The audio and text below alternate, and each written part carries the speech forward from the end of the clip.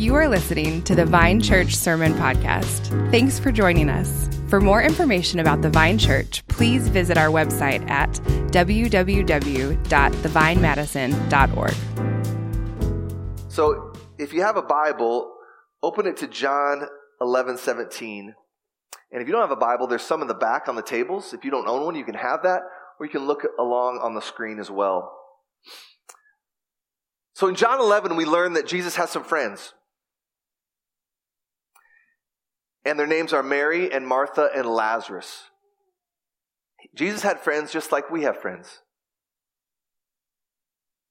And the Bible says that Jesus loved Mary and Martha and Lazarus. But in John chapter 11, we learn that Lazarus has died. And here's where we pick up in this historical account in verse 17 of chapter 11. Jesus tells his disciples that we're going to go to the place where Lazarus is buried. Look at verse 17. Now when Jesus came, he found that Lazarus had already been in the tomb 4 days. So they leave where they've been as disciples and they walk most likely, to where Lazarus was buried in a place called Bethany. Okay? Look at verse 18 with me. Bethany was near Jerusalem, about 2 miles off. And many of the Jews had come to Martha and Mary to console them concerning their brother. So when Martha heard that Jesus was coming, she went and met him, but Mary remained seated in the house. So apparently from this text and many others, like when Jesus travels, when Jesus is on the move, word gets out, word spreads. So Martha had heard that Jesus is on the way. And when she hears that, she runs to meet him in her grief. Her brother had died. Now, I want us to pay careful attention to their conversation. This could be one of the most important conversations that the world has ever known and ever recorded. Look at verse 21. Martha said to Jesus, "Lord, if you had been here, my brother would not have died. But even now, I know that whatever you ask from God, God will give you." Martha's just giving a beautifully powerful statement about Jesus. That she believes that he has the power to raise the dead, even now. Martha testifies to this. She believes that even now, he can do all things. It's a beautiful statement of trust, faith. Look at what Jesus says. Verse 23. Jesus said to her, "Your brother will rise again." Well, Martha doesn't quite get it. Look at how she responds in verse 24. And we shouldn't blame her. Look at verse 24. She says, "I know that he will rise again in the resurrection on the last day." So what is she getting at here? Well, in an ancient Jewish context, there were many different beliefs about resurrection. So the Sadducees were a religious group, and they did not believe in the resurrection of the dead. Okay? The Pharisees, though, they did. And they were known as the Bible guys. And they were the ones that did most of the Bible teaching. And so she's just recounting here what she had learned as a faithful Jewish person at this time. That there's going to be a resurrection at the end of all known history. And that's what she's talking about. The day of judgment. That's what Martha means. And then Jesus says something shocking to her. Jesus tells her that the future has broken into the present. Jesus tells her that the future that she longs for is standing right in front of her. The future that she longs for has broken into the present. Look at verse 25. Jesus said to her, I am the resurrection and the life. So Martha, you're thinking about future. I am the future. I am the future. I am the resurrection and the life. Verse 25. Now, what does that mean? Like, that's quite the claim if it's not true, right? This is what, like, crazy cult leaders say. My family and I, we just watched the most recent Netflix documentary on the event that took place in Waco, Texas with David Koresh. He says things like this. Is that what Jesus is? And notice also the nuance of what Jesus says here, in contrast to almost every other religion in the world. Notice what he doesn't say. He doesn't say, I can teach you the way to get to resurrection. I can show you the path to resurrection and life. See, there's a big difference between saying, I can get you to the destination, and saying, I am the destination. Jesus is saying, I am the destination. Like, that's way more controversial. Most religions are the former. Do A, B, C, and D, and then you'll get this. Like, like the religious teacher can show you the way, but Jesus says, I am the way. It's not like an external thing. He's focusing it all on himself. See that? I am the resurrection and the life. Well, you might be sitting there wondering, maybe you're new to your Bible, maybe you're new to Christianity, maybe you came this morning and you don't even know if you're a Christian, or you know that you're not a Christian. And we're glad that everyone's here this morning. And you might be thinking, well, what does that mean? It kind of sounds abstract. Like, why would Jesus say, I am the resurrection and the life? Well, thankfully, he tells us. Thankfully, he tells us. Look at verse 25. Jesus said to her, I am the resurrection and the life. What does that mean, Jesus? Here's what it means.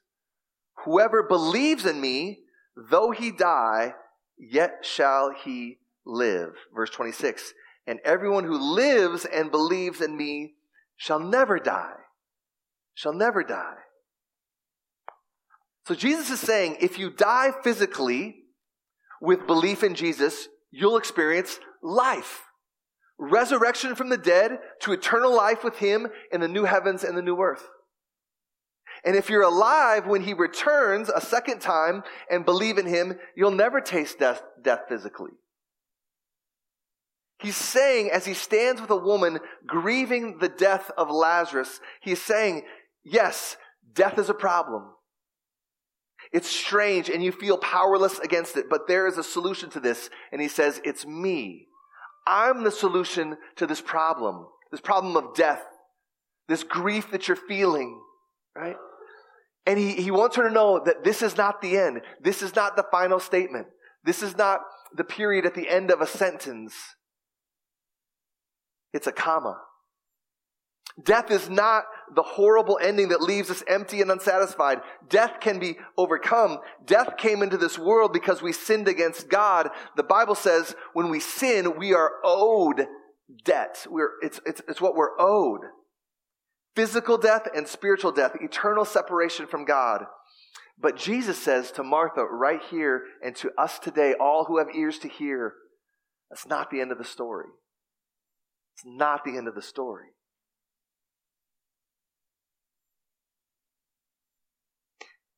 And then he asks her the $1 million question. Look at the end of verse 26. He asked the $1 million question to Martha and to everyone else who has read this account in all the centuries that have come after it. He simply asks her, do you believe this? Do you believe this? Like, this is the Christian question. This is the Christian question. Do you believe? Do you believe? Do you believe this? Now, here's where we have to tread very carefully, because we have to articulate, like, if that's the million dollar question, then we have to know what those words mean. And the problem is, our English word, belief, carries with it some things that the Bible does not have in mind. Okay? Now, this is huge when it comes to being a Christian or becoming a Christian. So, in the Bible, belief is not just like intellectual assent. You know what I mean by that? Like, I believe that water is wet. I believe that the sun rose on us this morning. I believe that all the snow that we got a month ago is now melted, right? See, that's not how the Bible talks about belief. Those things are just simply truth claims that I assent to, but doesn't really affect my life in any meaningful way.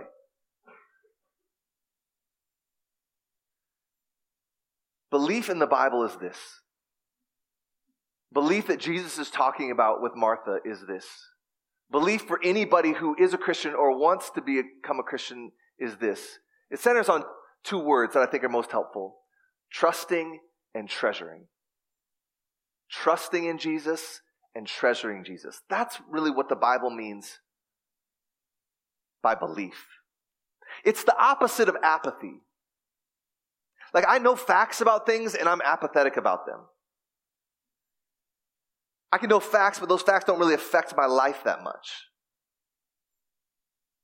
Belief in the Bible is trusting and treasuring Jesus. Jesus asked Martha, do you believe this? Meaning, do you trust it? Do you treasure it? Now let's break that down a little bit. Belief means trusting. It's kind of like this. Has anyone ever bungee jumped before? So, yeah, don't be shy. Let's see the hands. Anybody bungee jumped? We got one. There's really only one person in this room who's bungee jumps. 2. Elliot, you're not raising your hand. I was there when you did. I've got the video to prove it. So bungee jumping is quite the experience. And biblical belief, like our word trust, is like this. Like, you trust that those bungee cords are they're gonna hold you up, right? You're not gonna go face first into whatever is below. They're gonna hold you, right? Trust, like trusting the bungee cords when you bungee jump.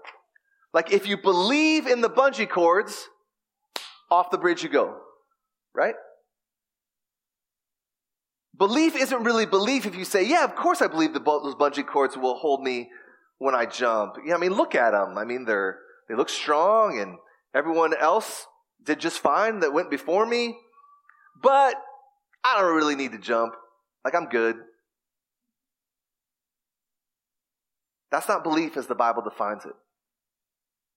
Belief is, yes, I believe in those bungee cords, and yes, here I go, and I'm off. Belief looks like something in real life, right?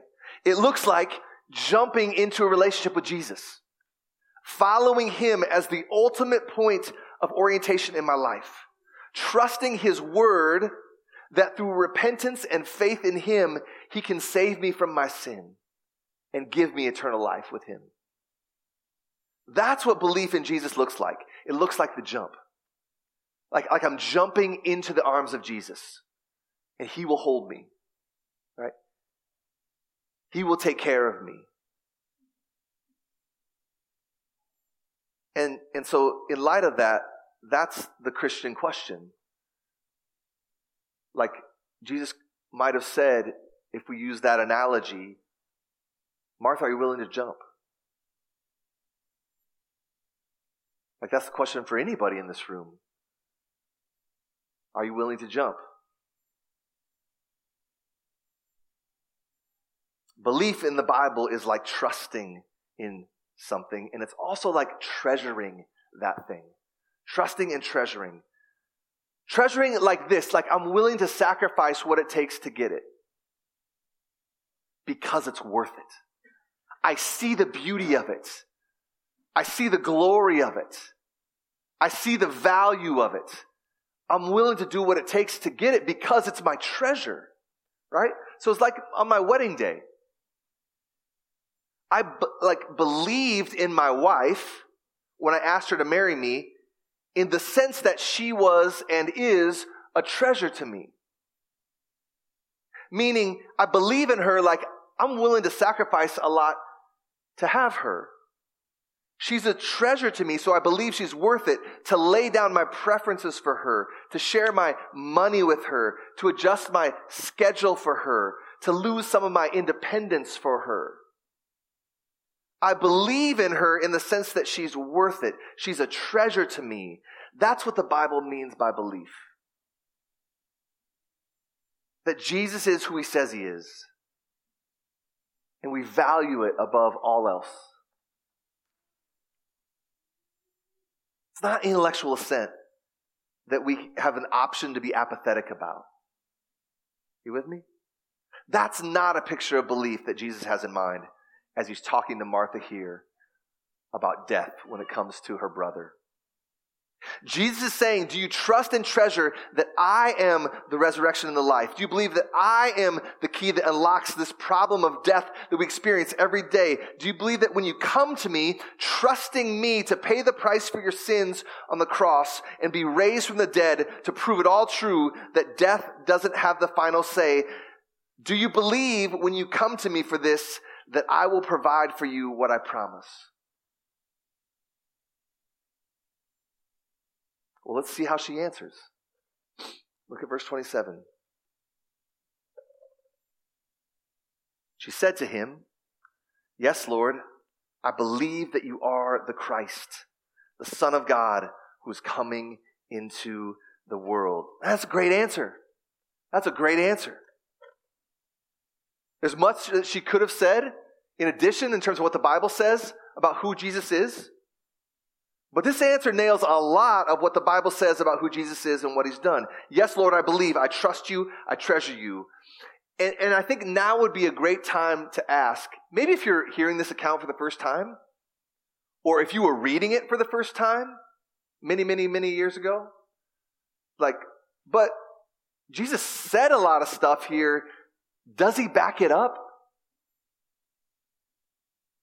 I mean, is he just talk and no walk? Well, look at this historical account. If you have a Bible, real quick, you can flip over to verse 43. It might also be on the screen.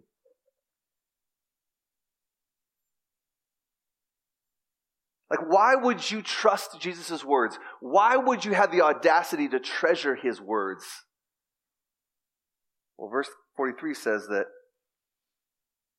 Jesus went to the tomb of Lazarus.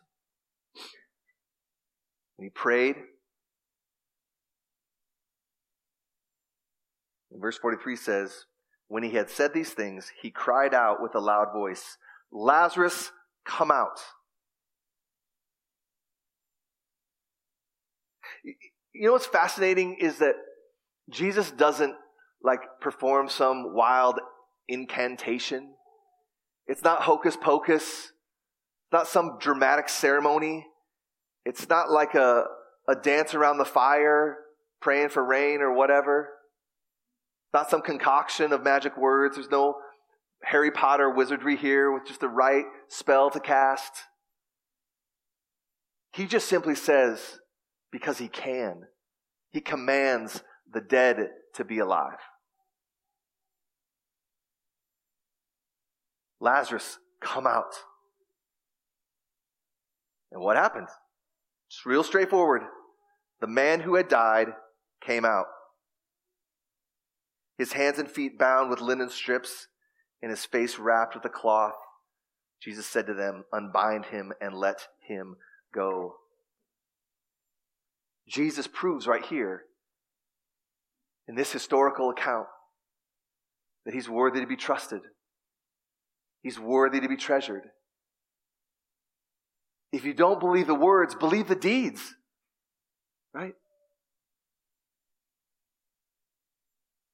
And a few days after this, Jesus will prove it again. He'll prove it again. Right? This is the central Christian claim. The tomb is empty. The tomb is empty. Paul says in 1 Corinthians 15 that Christianity rises and falls on that fact. The tomb is empty. He is not dead. He is alive. And the first converts to Christianity, recorded all over the book of Acts, is this repeated message that they just cannot get over. Jesus is not dead. He is alive. He is resurrected from the dead. He's proven it all true. So put your trust in him. Treasure him. He's the hinge on which history moves. He's the key that unlocks why you exist, why you have breath in your lungs right now. It explains everything. What's the meaning of life? Why do I sit here this morning? Why am I created? Well, if Jesus is risen from the dead, it explains everything. You can trust him. You can come to him and treasure him. You can know that he will deal with and has dealt with your sin problem if you come to him, turning from your sin, repenting of it, and trusting him to deal with it at his cross, where he bore the wrath of God in your place, and then proved it all true in his resurrection. This is the central Christian claim. And eternity hangs in the balance. Eternity hangs in the balance. What will you do with this Jesus? What will you do with this Jesus? What will you do with this tomb is empty? Like, if there's any news that comes across your news feed on your phone, or historically on a newspaper, or on a herald 300 years ago on a street corner saying, "Hear ye, hear ye." If there's any news not to be apathetic about, it's this. The tomb is empty. The tomb is empty. Radical implications for all of our lives. Trust him. Treasure him. Many of you in this room today know this already to be true. And you've made this decision to follow Jesus and turn from your sin and trust him and what he did in his life, death, and resurrection to save anyone who would come to him. But maybe you need this morning to be reminded again that Jesus is the resurrection and the life. Maybe there is ways that you really relate to Martha, because there is death in your life experience right now. Maybe it's a friend, maybe it's a family member, and that weighs heavy. And Jesus says this morning that he is the resurrection and the life. That death that is close in your experience right now, it will not have the final word. Maybe for some of you it's more like a metaphor, like death of a relationship.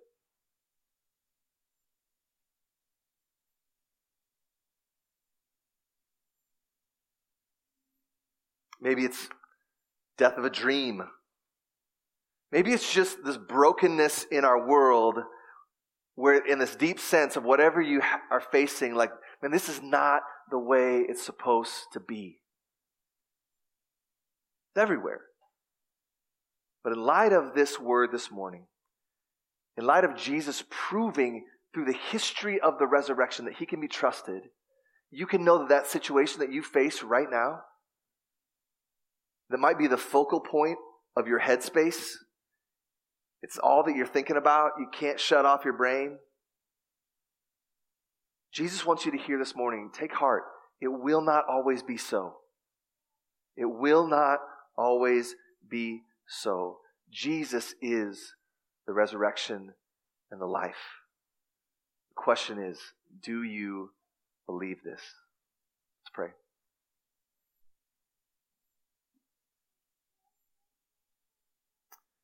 Heavenly Father, thank you so much for this word that you have provided in your word. That we can trust and treasure you because you proved that you're worthy of it. If there's anyone here that today, Lord, that doesn't know that, Lord, I pray that they would seek out answers to the questions that they have. That you would move them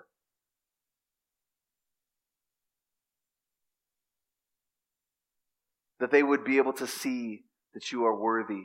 Give eyes to see, give ears to hear. Lord, we pray that you would bring us from death to life spiritually.